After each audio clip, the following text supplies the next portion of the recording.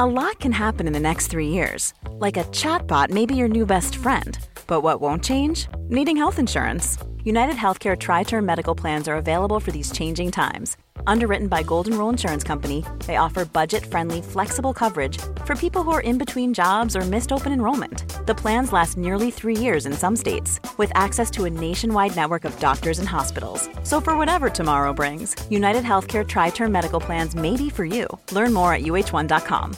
Quality sleep is essential. That's why the Sleep Number Smart Bed is designed for your ever-evolving sleep needs. Need a bed that's firmer or softer on either side? Helps you sleep at a comfortable temperature? Sleep Number Smart Beds let you individualize your comfort, so you sleep better together. J.D. Power ranks Sleep Number number 1 in customer satisfaction with mattresses purchased in-store. And now, save 40% on the Sleep Number Limited Edition Smart Bed for a limited time. For J.D. Power 2023 award information, visit jdpower.com/awards. Only at Sleep Number stores or sleepnumber.com. Hey, it's Paige DeSorbo from Giggly Squad. High quality fashion without the price tag. Say hello to Quince. I'm snagging high-end essentials like cozy cashmere sweaters, sleek leather jackets, fine jewelry, and so much more. With Quince being 50 to 80% less than similar brands. And they partner with factories that prioritize safe, ethical, and responsible manufacturing. I love that. Luxury quality within reach. Go to quince.com/style to get free shipping and 365-day returns on your next order. Quince.com/style.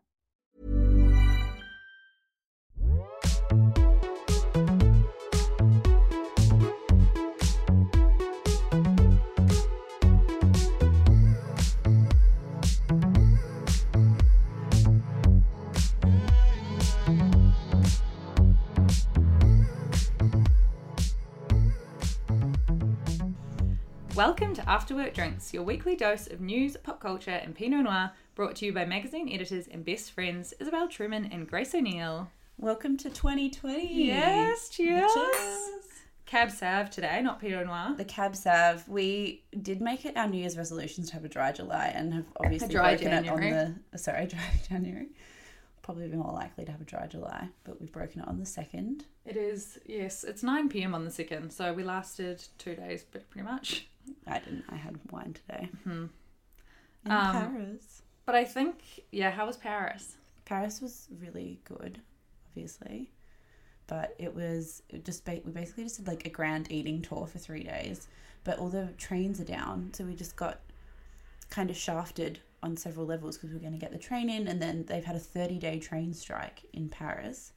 But all the people support it, so everyone's really chilled about it because we would just get on metros and they'd go either one stop and everyone just had to get off. It's really sporadic, or they just go past like 9 stations and you're like, oh, and we were in some random place. So we had to get off. And you just had to get off, and the drivers would walk through and everyone was really nice to them because they support the strike. So we ended up walking 15 Ks a day, which burnt off all the myriad cheese and bread. But yeah, it was really nice, very low-key New Year's. Same, yeah. New Year's is extremely overrated as a party night. Yeah. Yeah, I didn't even drink. Oh, I had a glass of wine on New Year's. How old are we? I know. We had a quiet night in for New Year's, basically, because we were just working off a food coma.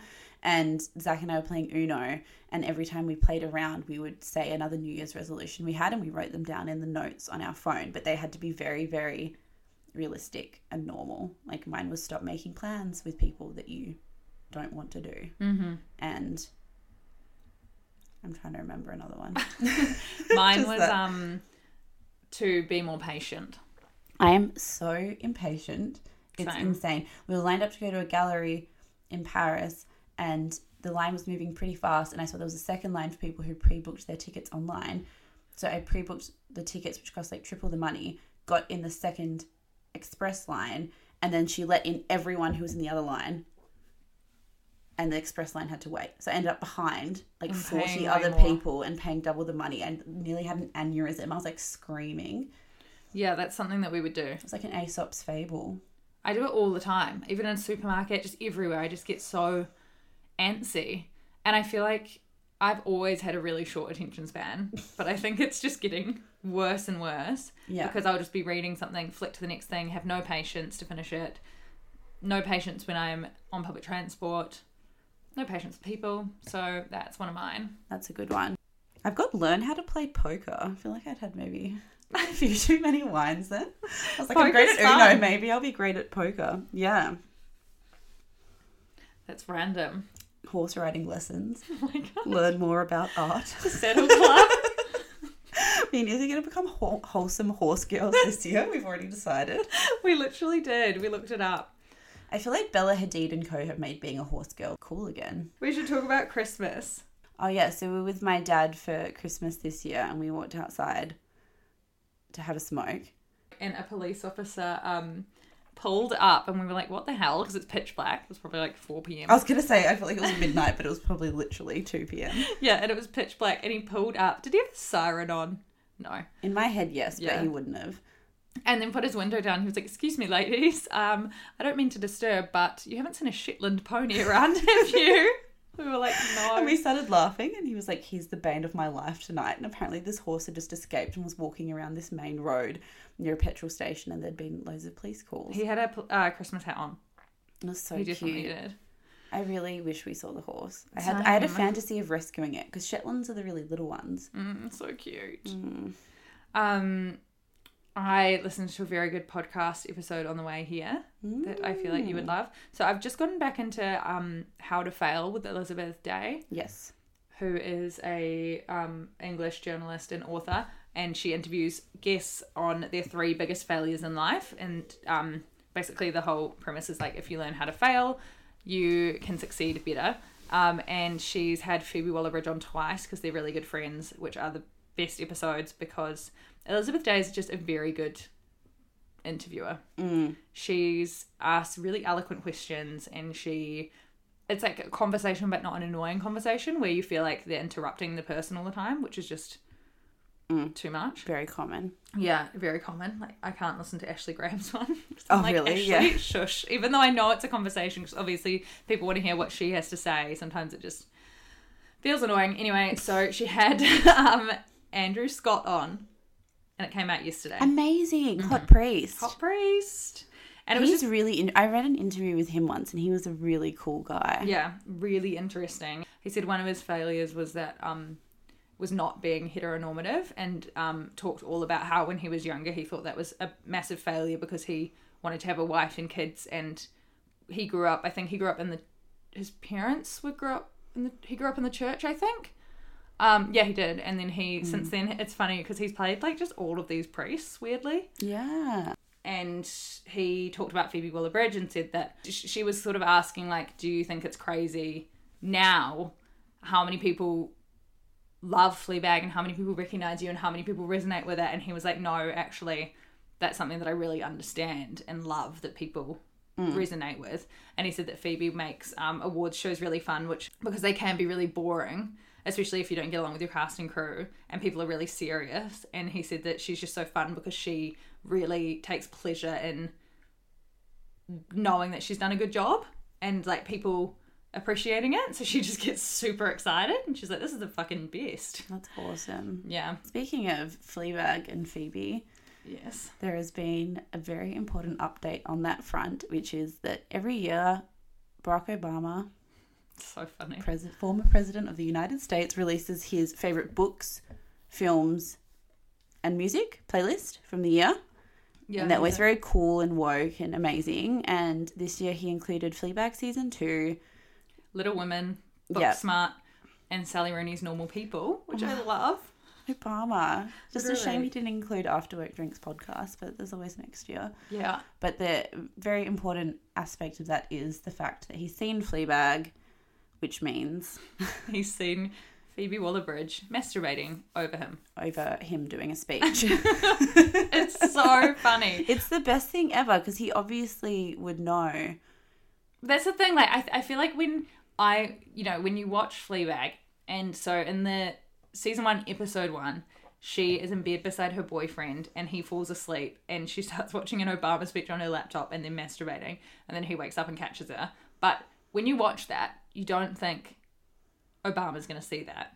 But then Obama is so up with the play with everything that obviously he was going to see that. Exactly. I wonder if someone had warned him beforehand. Like, I wonder if he saw her win all of these awards and said, I've got to go watch this. Surely. And if someone said, be careful. His daughters, for example, would be prime Fleabag watching age. So I wonder if they were like, Dad. Or if you Googled it. It's just amazing. Imagine him and Michelle watching it. Yeah. And when she's winning the awards, obviously someone around him. It's just so funny. It's my favourite story. It's a great story. Classic Obama just being amazing yet again. I love that he read Normal People. I know. I love that he watched Booksmart. He had Juice by Lizzo on his playlist too. And Old Town my Road. Favourite song. I was like, Dad. Do you reckon his daughter's like, please, not again, Dad? I know. Coolest parents. Do you know what I finished? I'm never going to shut up about it until you watch it. Morning Wars. Okay, yes. I know you're very into this. So I have to say, I feel like I probably would never have chosen to watch it if you hadn't recommended it. It's Jennifer Aniston and Reese Witherspoon. And they're acting so well in it that the last episode finished, and I quickly got up Google and Googled the Golden Globes to make sure that Jen had been nominated, and she had been. Okay. So it's a drama. It's a respectable. I feel like it's been marketed in a strange way. Like it's been marketed as if it's a kind of. It's not feel good. Yeah, like a feel good thing. Nah, it's like very dark. So it's Steve Carell plays the bad guy, and he does a really, really good job of it. He's a bloody great actor. Yeah, and you hate him in this. Is it loosely based on Matt Lauer, NBC? Yeah, they say it's not, but it is. For legal reasons. Yeah. Yeah, no, it's very heavy. They really portray workplace sexual harassment and misconduct in a really great way. Like, they show how it happens and how he thinks it's okay. And they go through, like, so they mention Harvey Weinstein's in it. They mention the Me Too movement. And then, so Steve Carell's sort of like, men like Harvey Weinstein got taken down and now I'm getting taken down with him. But they're just trying to take down men in power now. It's not, I haven't done anything wrong. And then you see an incident where he kind of grooms or tricks a really young junior girl. And they sexually assaults her, and you see it how it plays out and how he thinks he's done nothing wrong. And it's so brilliantly done. I loved it. That's great. I will definitely watch it. I think it's almost when we talked about Aziz Ansari after that happened, and it's almost those cases where it's much less black and white than Harvey Weinstein, that conversations about this become much more interesting, I think. Yeah. I feel like they did it in such a brilliant way. So, yeah, Reese and Jen are co-hosts on the show because he got fired, and they brought Reese in. She was super random, unknown, and they brought her in, and then her and Jen hate each other. Right. And it's just very good. And season 1 ended on a real cliffhanger, so it's definitely coming back. So definitely watch that, please. But I accidentally forgot to cancel my Apple TV 1-week trial, and now I've paid for a month. Oh God, we just did that with something as well.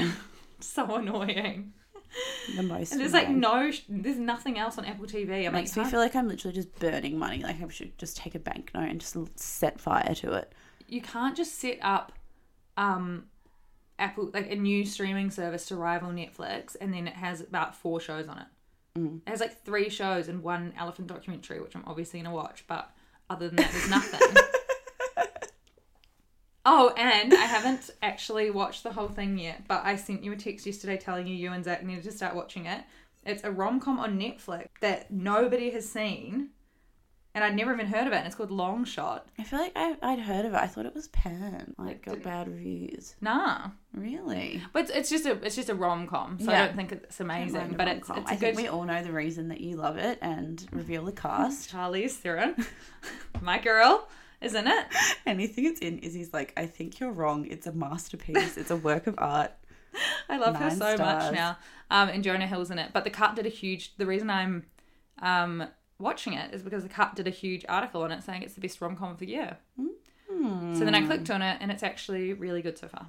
And she's running for president. Great. And then I don't know where he comes into it, but he's funny. Another recommendation I have, Non-stop with the Rex this week, please. Is digestives. Okay. The biscuits. Yeah. Do you like them? Yeah. They're so yum. I'd forgotten that they existed. And with the chocolate on them. Yeah. Yeah, they're amazing. Like a hobnob. What's that? Yeah. Yeah.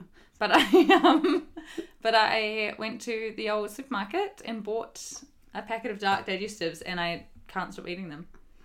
So that's, in case you've forgotten. That's DIGEST. ICE. We'll put it in the show notes if anyone's concerned. Great Yeah. recommendation. Thank you. My only recommendation is I've started reading, I'm quite far into Malcolm Gladwell's new book, Talking to Strangers. Mm-hmm. And we actually talked to your friend Hannah about this because he came to Facebook where she works. And she was saying how he said at this talk that he now doesn't meet any of his potential employees in person because he thinks it'll corrupt his opinion of them to meet them face to face. So he only hires them electronically. Like based on data. Based on data. Yeah. And we all thought that was really weird. Now I've read this book, I completely understand, because this book is all about basically how meeting people corrupts our ability to read people, essentially. So he talks about loads of different examples. One is about Hitler in World War II, and every single English politician or Canadian politician who went to meet Hitler really, really liked him and came back and said he has no intentions of declaring war. And every single leader who didn't meet him could see very clearly what his intentions were. Right, because they got charmed. Yes, he uses a great example where he says, you know those word association things where it's a word and it's missing 3 letters and you fill in whatever you think it is. So say it's B -- K. You might put in book. Mm-hmm. You might put in buck, whatever. He did 20 in a row. This is a famous experiment, apparently. And you just fill it out with whatever you think. And they asked people after they did this, do you think what you filled out says anything about you? And 90% of people are like, no, it doesn't mean anything. It's just the first thing that popped into my head. Maybe I just passed a billboard that said this word, or the first word influenced the second word. It doesn't say anything about me. But if you show someone else's answers to a person, they will offer a really nuanced character perspective of that person. So they'll be like, oh, this person's all in relation to money, so they must be really money hungry. Or this person has cheat and blah, blah, so they must be really scared of being cheated on. And it's basically about how we think that no one can understand us because we're so complicated, but we think that everyone else is an easy book to read and that we can make sense of them in 5 seconds flat because we're so clever. It's funny. Which is so true. I find that really funny about Hitler and people being charmed, because me and you always talk about this. We are so gullible when we meet people. Yeah, but humans are just gullible. Like, it's kind of a nice thing, really, because he said that anthropologically humans should have learnt by now how to detect liars. Because it's so in our best interest to figure it out, and we just haven't. And he's like, it's because every human goes into any situation wanting to believe that the other person, not every single human, but a huge proportion, wanting to believe the other person is always telling the truth, is a good person, that they can trust them, etc. And it clouds our judgment because... Well, that's what I was just saying the other day about in London, it's really, really sad the amount of homeless people around, especially where, I don't know if it's especially where we live. I think everywhere. But I live east, and on one of the main strips of the streets, there's a lot of homeless people, and it's really, really hard, and I find it really...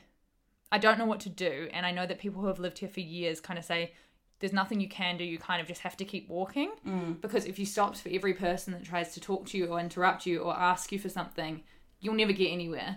And I find that impossible to do. I can't do it. I can't ignore people. If I have my headphones in and someone tries to tap me and I keep walking, I feel guilty and stop. What? Are you laughing about the mango? Oh. Mango. That was the time that I had no money, but I gave it all my mango. I just give But then I was saying to Grace the other day, because on Boxing Day, a woman stopped me and she seemed really distressed, and she said she was trying to get a train to get out of the city, and I just felt so bad for her that I gave her 20 quid, which is 40 Australian dollars. And Izzy is not in a flush financial position currently. Well, no. I mean, who has that? then I got on the bus and I was like, if she really needed a train to get somewhere, I don't feel upset at all that I gave 20 quid away. I don't care. I hope she uses that. I hope that helps her. But if that's not the case because she's lying to me, then that sucks. And it's crazy how you just cannot tell when someone is looking at you in the eye if they're telling the truth or lying. Well, the biggest thing that he talks about in this is that, like, the worst possible way to tell if someone's lying is to look them in the face, because it's nothing a human does really. People think that they can say, oh, this person does this or that. There is no real scientifically valid way to tell if someone is lying still, even with all the technology we have. And he said Jordan Woods did a lie detector test. Oh my god, liar, I can tell. But he talked about judges in the American court systems and how they got a computer to spit out based on like 3 factors. I think age and prior history was all that the computer had. So how old you are and what your previous offences were. And a judge has age, history, plus all the context of the crime, all the context of the criminal, meets the criminal, sees them in person. And a computer with 2 details has a better predictor of who will reoffend if released than judges based on... In fact, judges most commonly release the most likely to reoffend violent criminals. And it's because you're so biased by what you make of someone when you see them in person that you cannot make a rational judgment. So he said that the best way that we can do the bail system, especially like the bail hearings, is to have it behind, I don't know, a wall or something. So the judges can't see the defendant, because that will bias them in a way that's bad for society. It's so crazy. And I feel like everyone listening to this would be able to think of an example of a person or people who you think is really genuine and lovely and kind, and then they're not.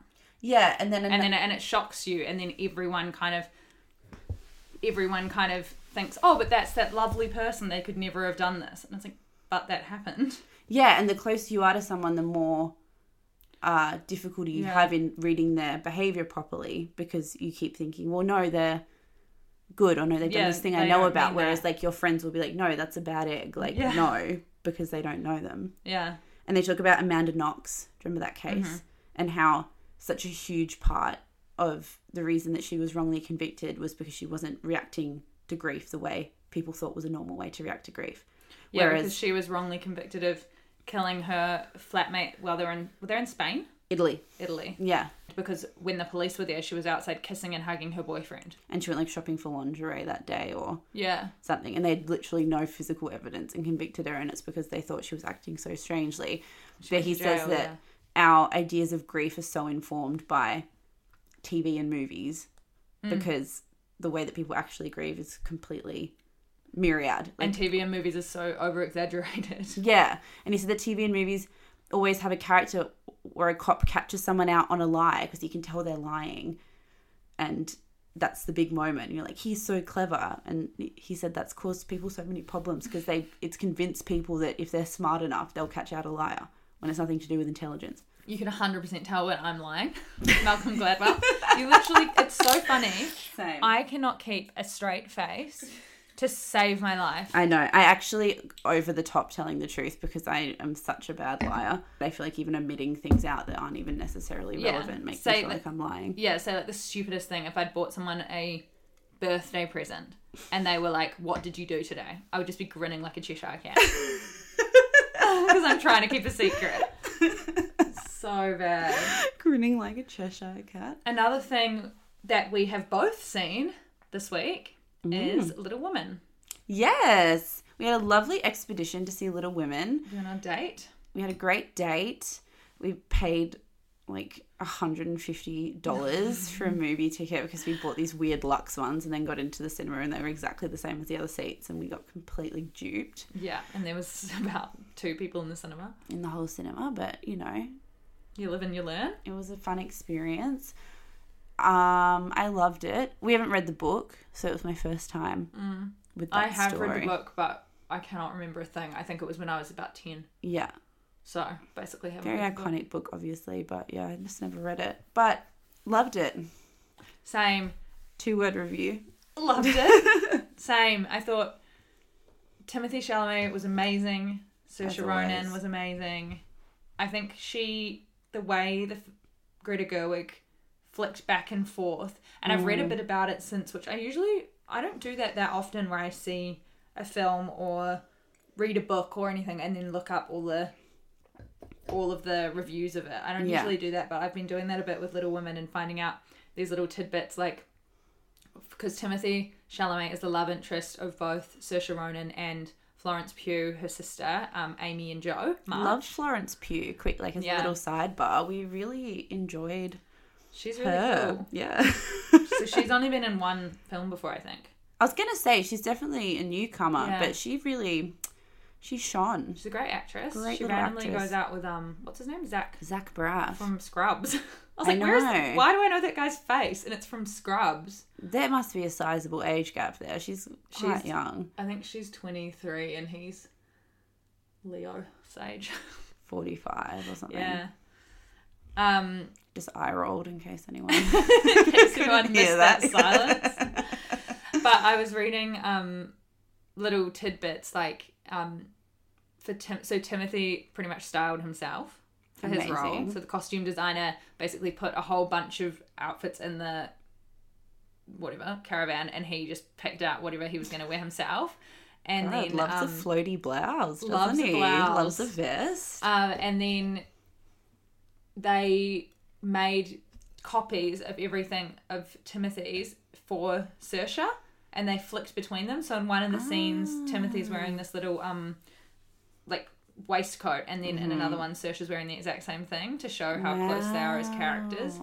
God, very subliminal. Mind games by Greta. I know. The film is all about powerful women, but in it there's a lot of really strong male characters, and basically throughout the entire film they are positive influences on the women and they really build them up. Yes, and also I felt like, and this is obviously why it's an iconic book, I guess, but it's very interesting, multifaceted women who cover the whole scope of femininity. So you have people like Emma Watson's character who just want to get married and have a family and doesn't want to go be a big actress, doesn't have huge career ambitions. She just wants to fall in love and have a beautiful little life.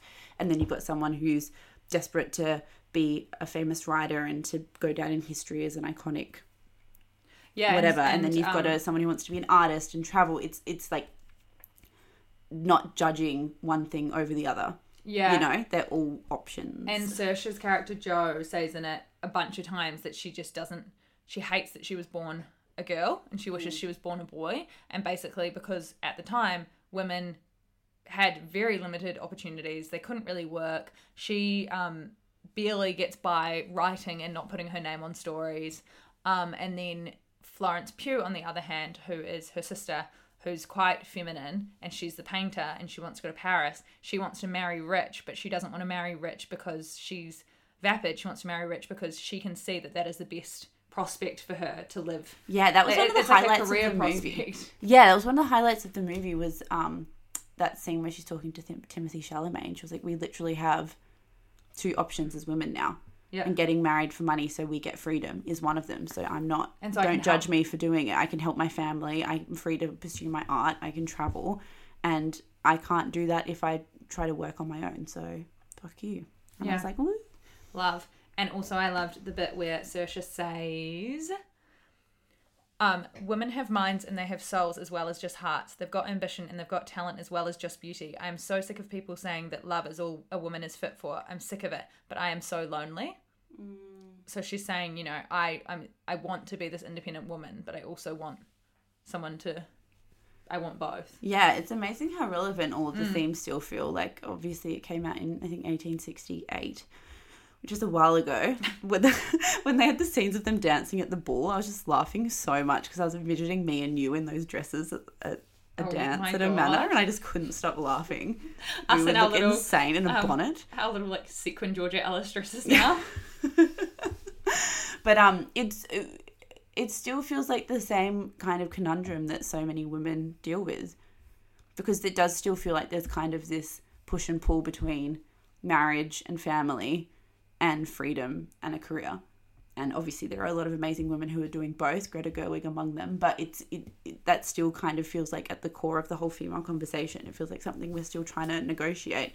Yeah, and so Louisa May Alcott, who wrote it, she kind of wrote herself as the character of Jo. And I was reading today in The Atlantic, she never had a child and she never married, and to anyone's knowledge, she never had a sexual relationship.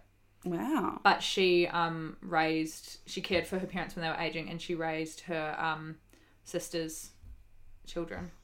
Far out. Yeah.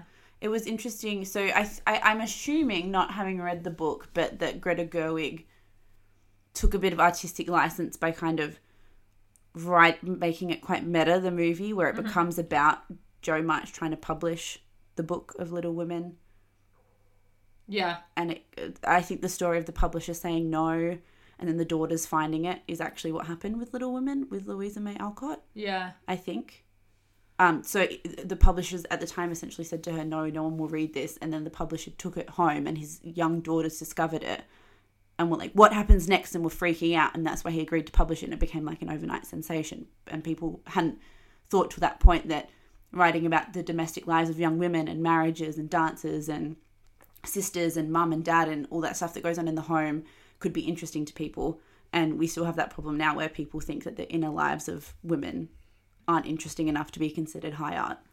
Even I was reading a piece in the New York Times, and it's literally about how men are dismissing Little Women and how basically they're not going to see the film because they don't think that it is directed to or is made for them in any way, which it definitely is. I obviously agree on a huge level that men think that women-focused content is not for them, whereas women see male-focused content as just being content and don't think that they don't have to see it. I feel like in some ways I can see why men would be less interested in this, just because it's like, I feel like it's almost the equivalent to Fast and Furious 9 or something, in how like hyper feminine. I know, but in terms of how hyper feminine it is compared to hyper masculine, I think it's different to saying people won't watch Fleabag or but I feel like Girls. People wouldn't watch Girls. People wouldn't watch Fleabag, and that's ridiculous because they're just great, amazingly written comedies. I still think men should see Little Women, but I understand it a bit, but the overall point. But it's funny because men are choosing not to see this film, it's being underrepresented during award season. Yeah, exactly, because so many of those... it got 0 Screen Actors Guild's nominations, and Vanity Fair described the audience at early advanced screenings as overwhelmingly comprised of women. So it has a flow-on effect of affecting the nominations, and Oscar nominations obviously affect people deciding to fund similar movies. So it overall has a huge... Yeah. And even I was surprised when I saw, Obama's list included Little Women, Fleabag, Booksmart, all of these amazing female-led films and TV shows. But I don't know why I'm surprised about that, because it's all brilliant. It's just, I think that we're so used to seeing, when you look at any list of the 10 best movies of all time, or the 50 best movies of all time, or the best directors of all time, it's always men who wrote movies about men. It's like just the way that Hollywood has been as a default for so long, that things that are female-led still feel like quote-unquote niche content. Like, how I always remember when I would go to a video shop when I was a kid, and anything with a LGBTQ storyline was in a niche section. Like, I can't remember what they called it back in the day, but it would be called like special interest or something, some sort of thing. And that's where you would get all LGBTQ content, because it was seen as like a niche interest. So it could be an amazing film like Brokeback Mountain, but it would go away from all of the other content that people were looking at. And that's kind of still, I think, how people feel about female content, because they see male-led content as the default. And it's going to take a really long time, unfortunately, to correct that. Yeah, it just really irks me, because I found that in my own relationship, that a lot of the time Anton would just dismiss things like Fleabag, because he would think... Like, I remember the first time I ever watched Fleabag, he put his headphones in and started watching something else on his computer. Yeah. He just assumed he wasn't going to like it.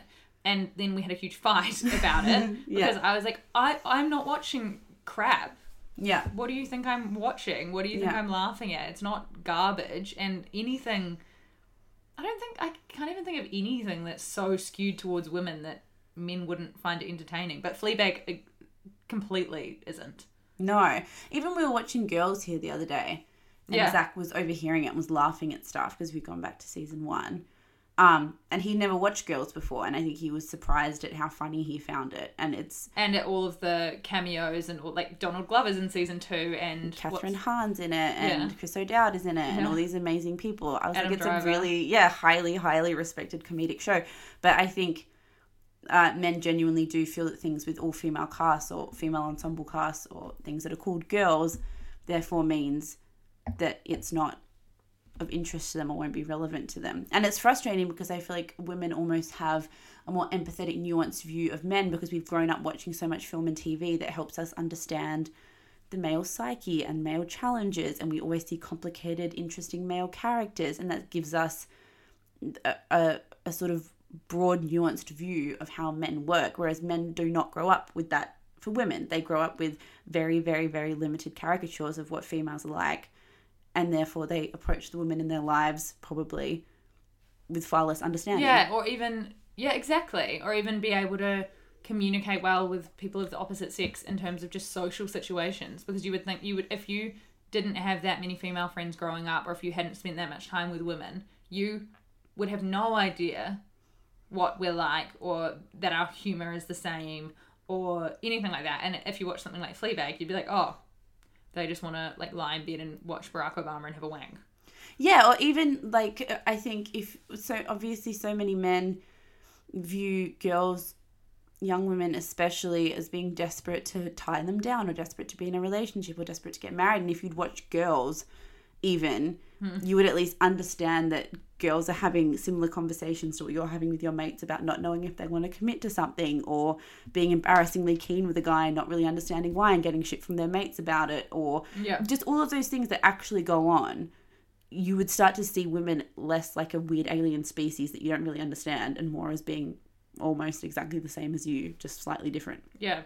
And even more, because guys don't talk about, I find that with most of my male friends, is because, not guys in general, but a lot of the guys I know don't talk about things. Mm-hmm. They don't talk about their feelings. They don't get in depth. And so the guys who I'm really close with, love hanging out with girls, because we will have these funny, frank conversations. We'll talk about how embarrassed we were when we text the guy who didn't text us back, which they obviously feel when they text a girl who doesn't text them back, but they don't talk about that with their guy friends. Yeah. And then that's what you would see if you watched these shows.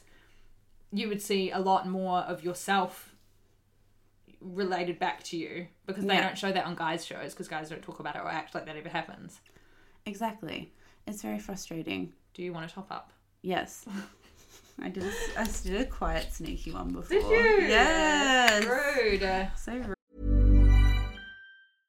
Ready to pop the question? The jewelers at BlueNile.com have got sparkle down to a science with beautiful lab-grown diamonds worthy of your most brilliant moments. Their lab-grown diamonds are independently graded and guaranteed identical to natural diamonds, and they're ready to ship to your door. Go to BlueNile.com and use promo code LISTEN to get $50 off your purchase of $500 or more. That's code LISTEN at BlueNile.com for $50 off. BlueNile.com, code LISTEN.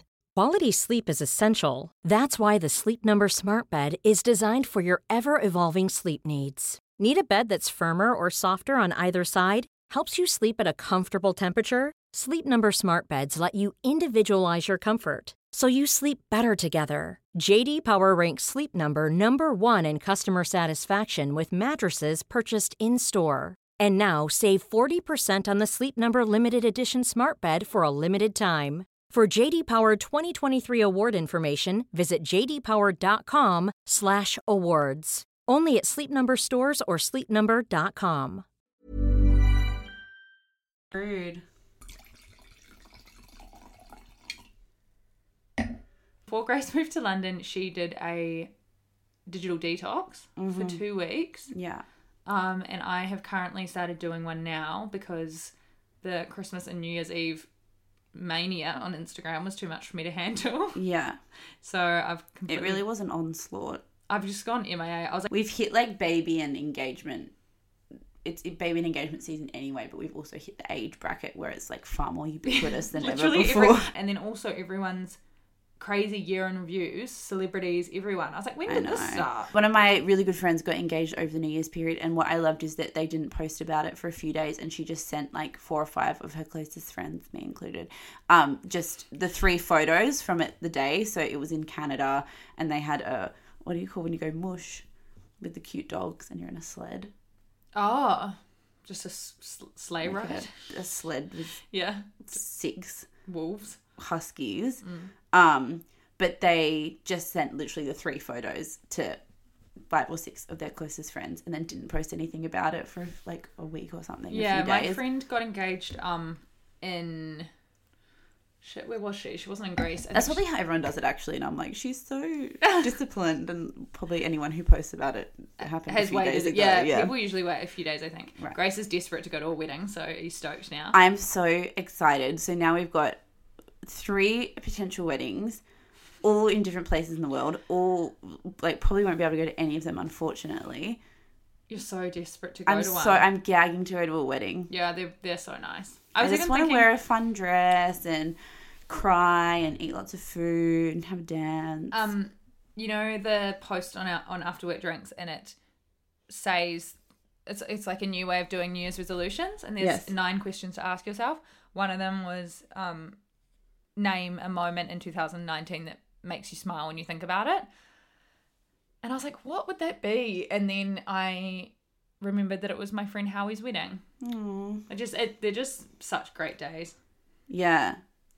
Weddings. Anyway, so because everyone's getting engaged and married, and because Instagram is just a lot and everyone's at home in the yum heat in summer, I was like, I'm getting off this. Which brings us to our next topic. Yes.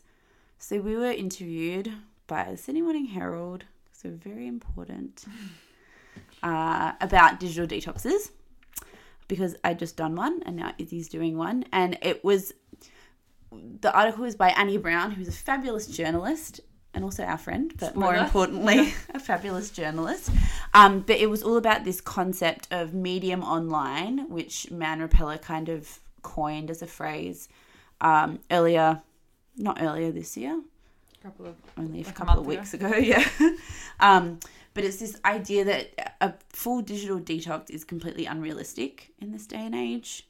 Almost any career that you're in, it's impossible. In our career, it's especially impossible because we wouldn't be abreast of any interesting news.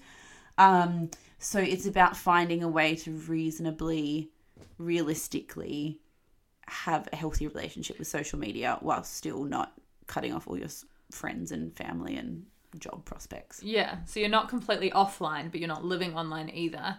So for example, right now I don't have Instagram at all because I wanted a week or so away from it. I don't have Facebook on my phone so that I don't mindlessly scroll, but I do have it on my computer because I use it for Messenger to chat to my friends overseas.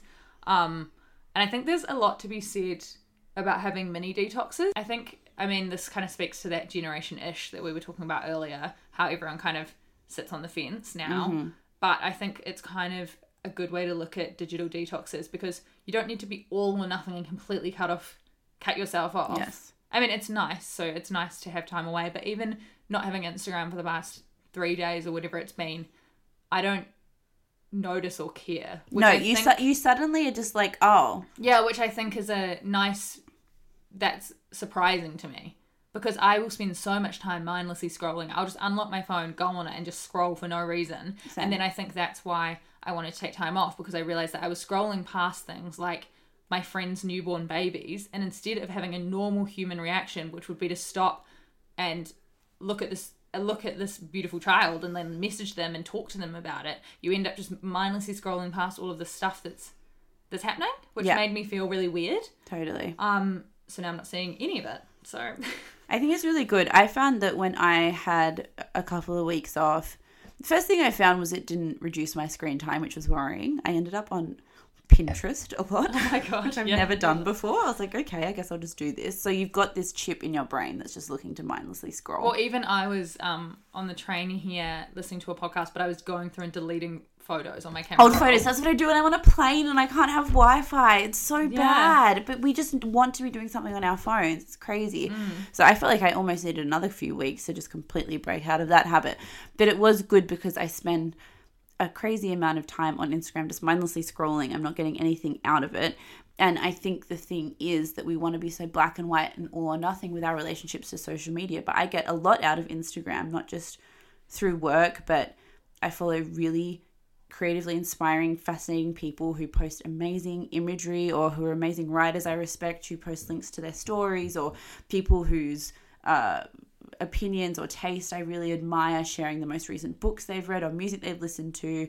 I get a lot out of Instagram in that sense. So I don't think it's this vacuous, superficial, pointless social media format, but it can be, because you can just get down the wormhole of looking at girls who have six packs and are at the beach all the time and own a house and have a perfect wardrobe and feel depressed. So and that's what we talked about with Sydney Morning Herald, is how for us, because especially I use Instagram so much for news, I follow so many publications, I follow so many people who I could get ideas, like journalists, writers, ideas for stories from.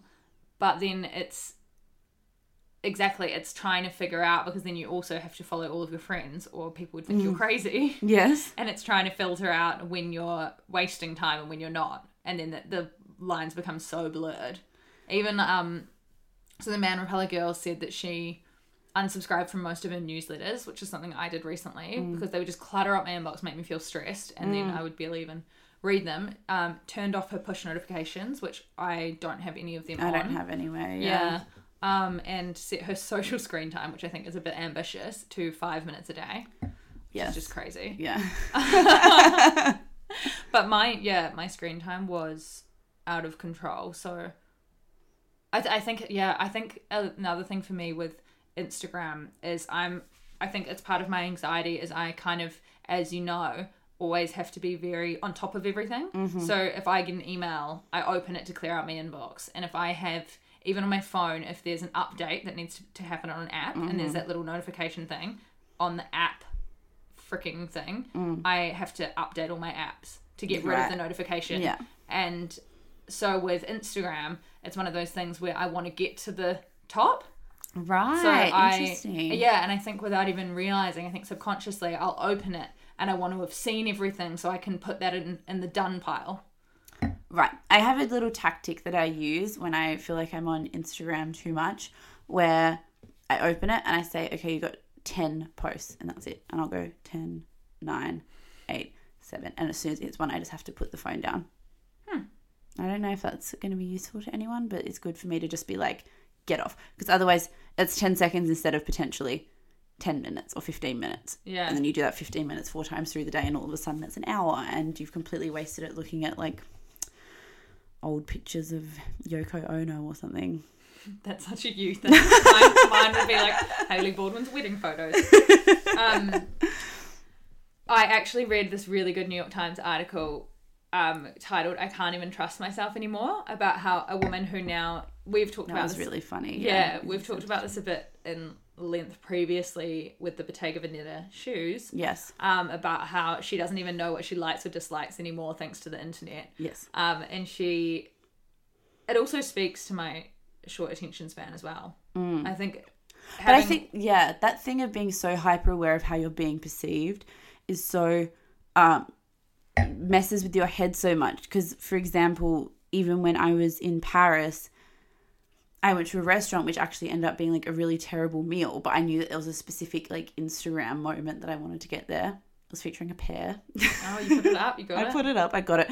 But I'd seen it on Instagram and was like, this is a really cool place to go to for dinner. Oh my God. And then I wanted to go there and the food was not very good. And we complained about how bad the food was, but I still put an Instagram up from it. But it's like, I don't know if I just wanted to go to that place because it was on Instagram or if it's the kind of place I would want to go to if Instagram's just showing me things that I want to see. because the fact that I still wanted to go surely proves that I want to go, because I see a bazillion things on Instagram per day that I don't choose to go to. But it's like this two-way street where I still decided to go and spend money somewhere because I knew it would look good on Instagram. Yes, I think that's the difference. Yeah. Because, so this is the funniest fucking story. I've never told you this. Should have been in my worst moments of the decade. Okay. So when Anton and I went to Thailand, and there was the mortar and pestle incident, we went to, so I had seen, you know, that Instagram account, Do You Travel? You probably don't. No. But it's this, I don't know if he's Australian or not, but it's this guy, and he has millions of followers on Instagram, and him and his girlfriend, I'm pretty sure they were the original people who did that The hand-holdy thing. So him and his girlfriend, she has millions of followers as well. I think they live in Bali, travel the world. And he went to this island in Thailand called Cat Ba Island and put up the most amazing photos from Cat Ba Island. And I was like, oh my God, we have to go there when we're in Thailand. We have to go. Me, doing absolutely no other research about the island, just thought it looked incredible in his photos. We booked a ferry to this island. The sea was so choppy that the ferry got cancelled, and we were stuck sitting in like this weird port area where no one was around, couldn't even get water or anything.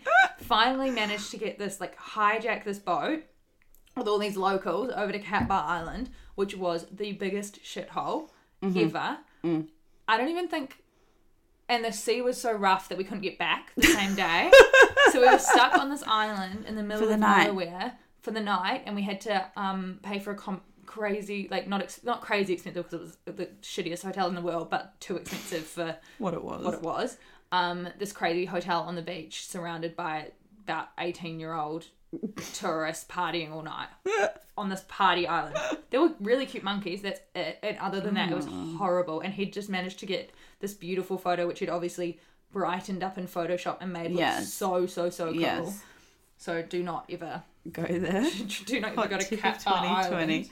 Yeah, but this is the thing. But I think that what she talked about in that article that was so interesting is that you don't, like, not trusting yourself anymore, is that you start to question your own opinions and interests and tastes, because you can't decide where that Instagram's influence ends. You know, like, it's Instagram just giving you access to things that you would have found in a library or a magazine in the past that you just like, or are you changing your taste and what you like to suit what you think will look good on Instagram? But even she's saying, aside from that, she's kind of saying that the positive things that she does is counteracted by the time she spends online. So she was like, I attend therapy for 50 minutes a week, but spend at least that much time reading tweets by people I know dislike me.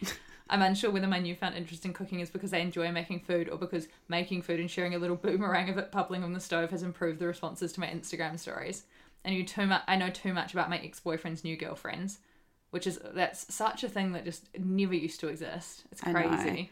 And you would have heard about it through, like, you would have heard 7 degrees of separation at, like, the local pub or something. Yeah. I love how she talks about buying 3 different types of padded headbands. And she's like, I've never worn any of them, and I don't know why I bought them. What's the worst thing you've bought because of Instagram? I bought this really weird, like, Peter Pan blouse that I got sent to England. So it was here when I got here, and it's really funny. It looks like something from Little Women. I'll post a photo of it. Someone can have it if they want it. It's got this embellished, like, really long Peter Pan collar. It could not be further from my style if I possibly tried. It's so Victorian.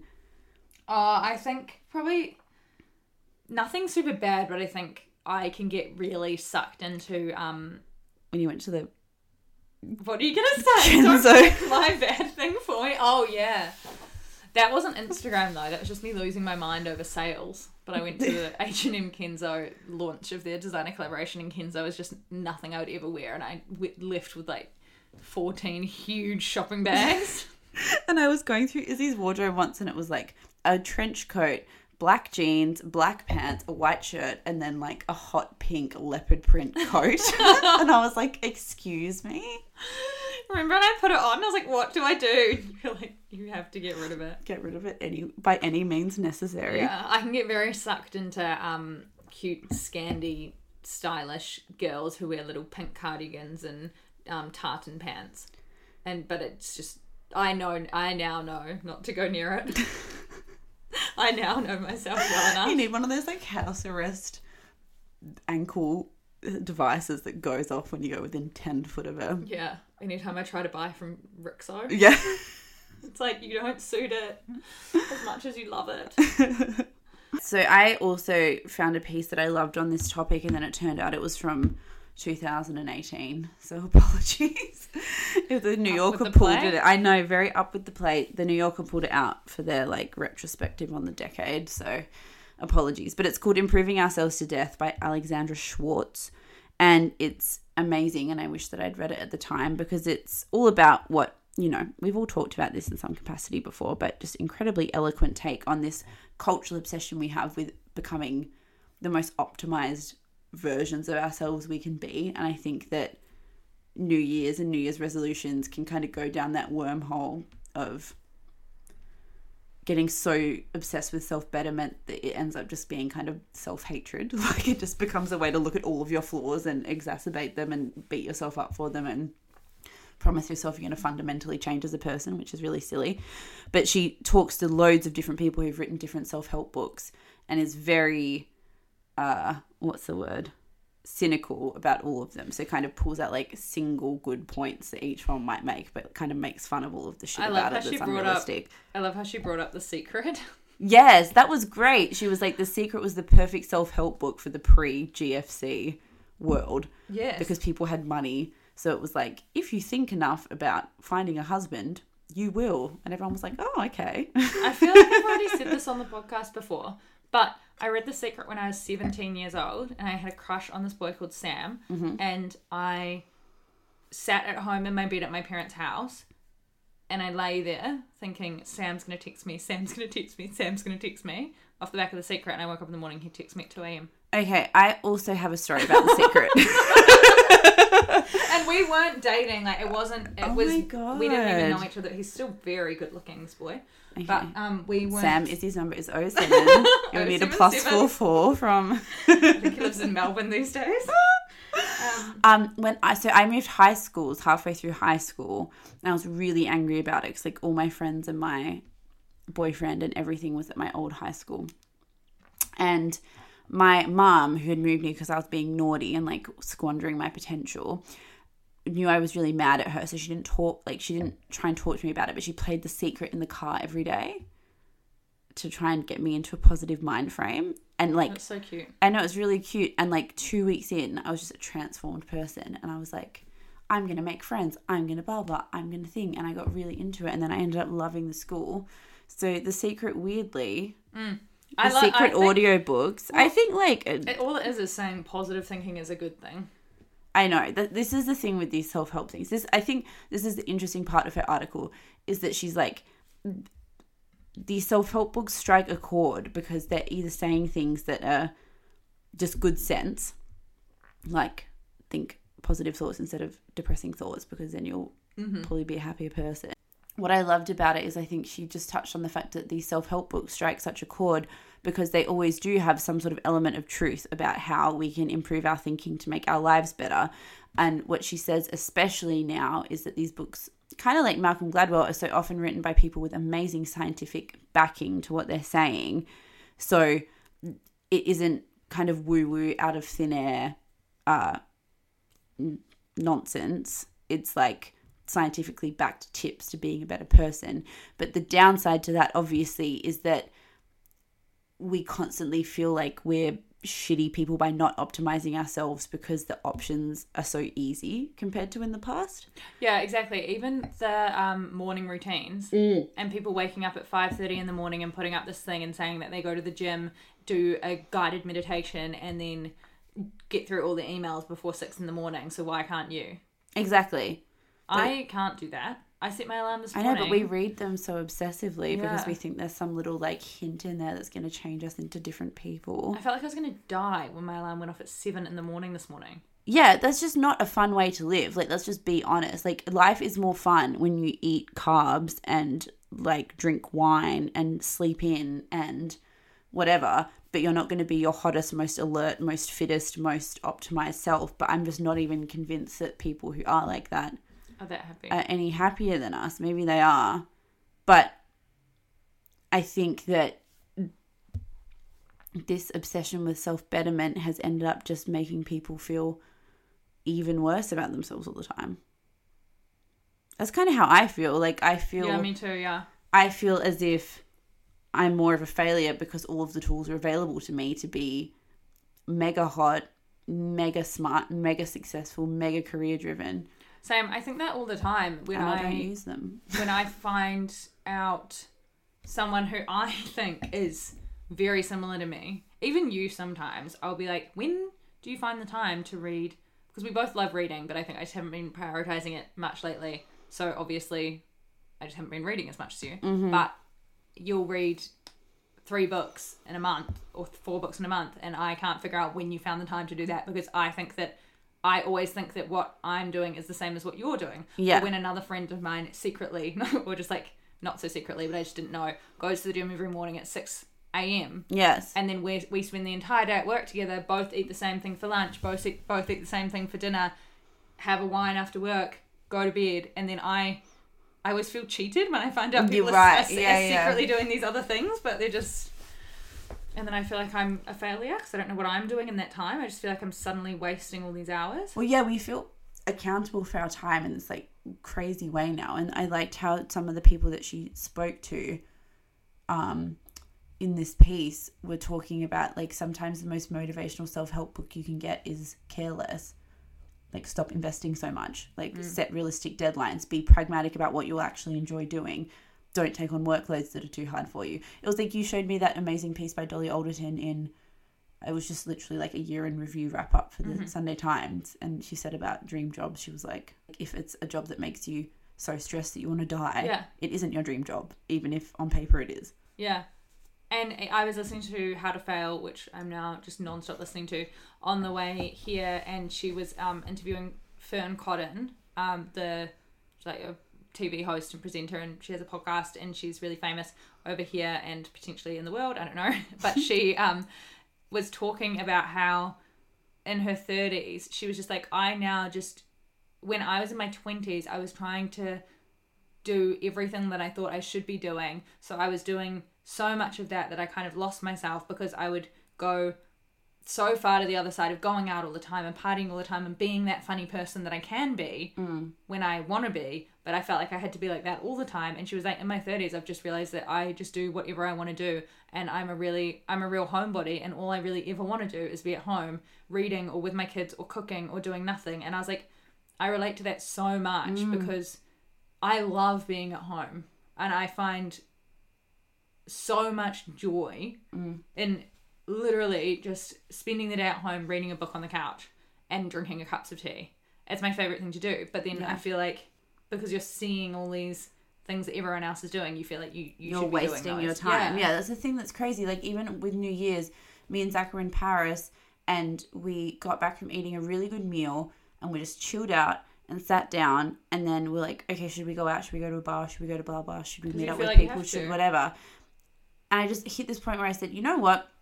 My perfect night tonight, regardless of New Year's or whatever, is we've just had like a hectic meal. I'm going to sit here, I'm going to drink an expensive bottle of champagne and play fucking Uno and listen to some music from the 2010s and then go to bed at like 1:45. And he was like, same. That's exactly what we did. And it was the nicest night ever.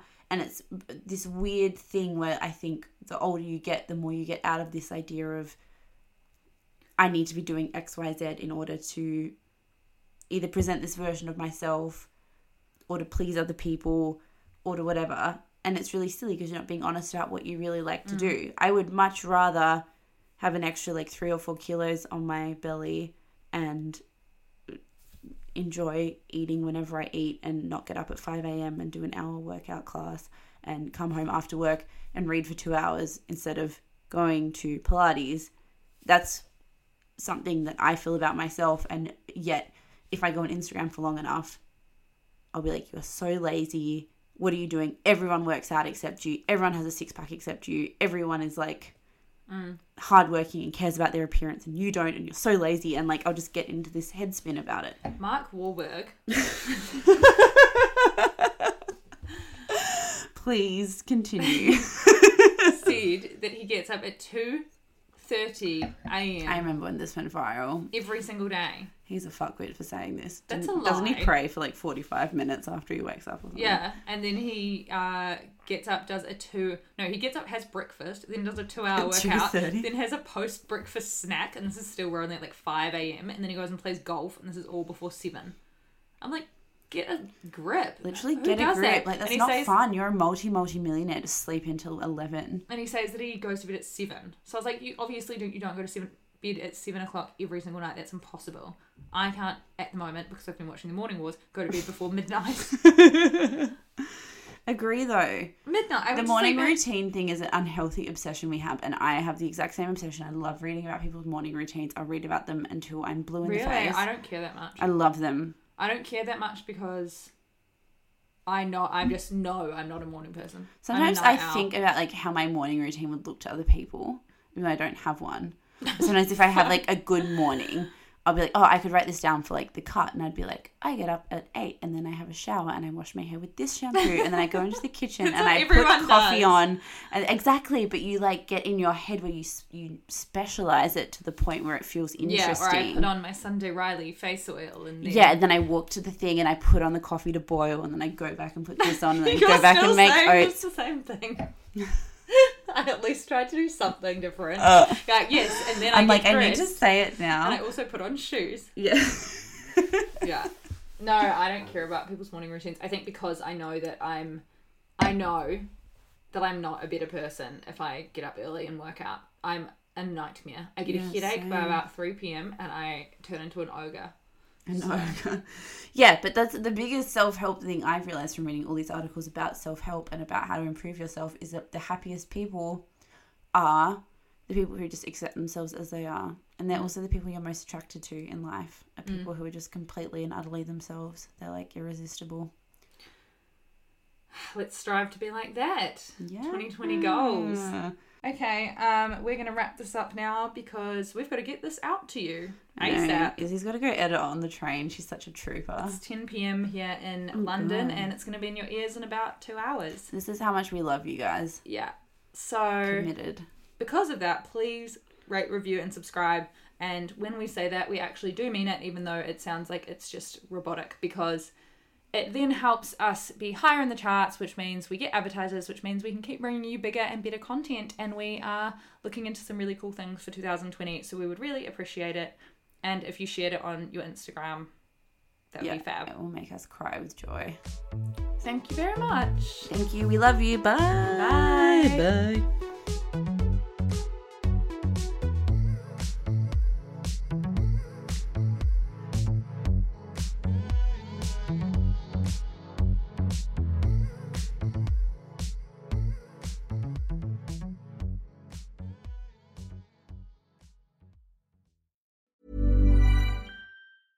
Want flexibility? Take yoga. Want flexibility with your health insurance? Check out United Healthcare Insurance Plans. Underwritten by Golden Rule Insurance Company, they offer flexible, budget-friendly medical, dental, and vision coverage that may be right for you. More at uh1.com. Planning for your next trip?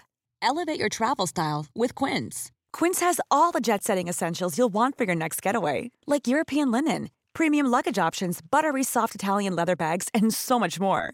And is all priced at 50 to 80% less than similar brands. Plus, Quince only works with factories that use safe and ethical manufacturing practices. Pack your bags with high-quality essentials you'll be wearing for vacations to come with Quince. Go to quince.com/pack for free shipping and 365-day returns. Imagine the softest sheets you've ever felt. Now imagine them getting even softer over time. That's what you'll feel with Boll & Branch's organic cotton sheets. In a recent customer survey, 96% replied that Boll & Branch sheets get softer with every wash. Start getting your best night's sleep in these sheets that get softer and softer for years to come. Try their sheets with a 30-night guarantee. Plus, get 15% off your first order at bollandbranch.com. Code BUTTERY. Exclusions apply. See site for details.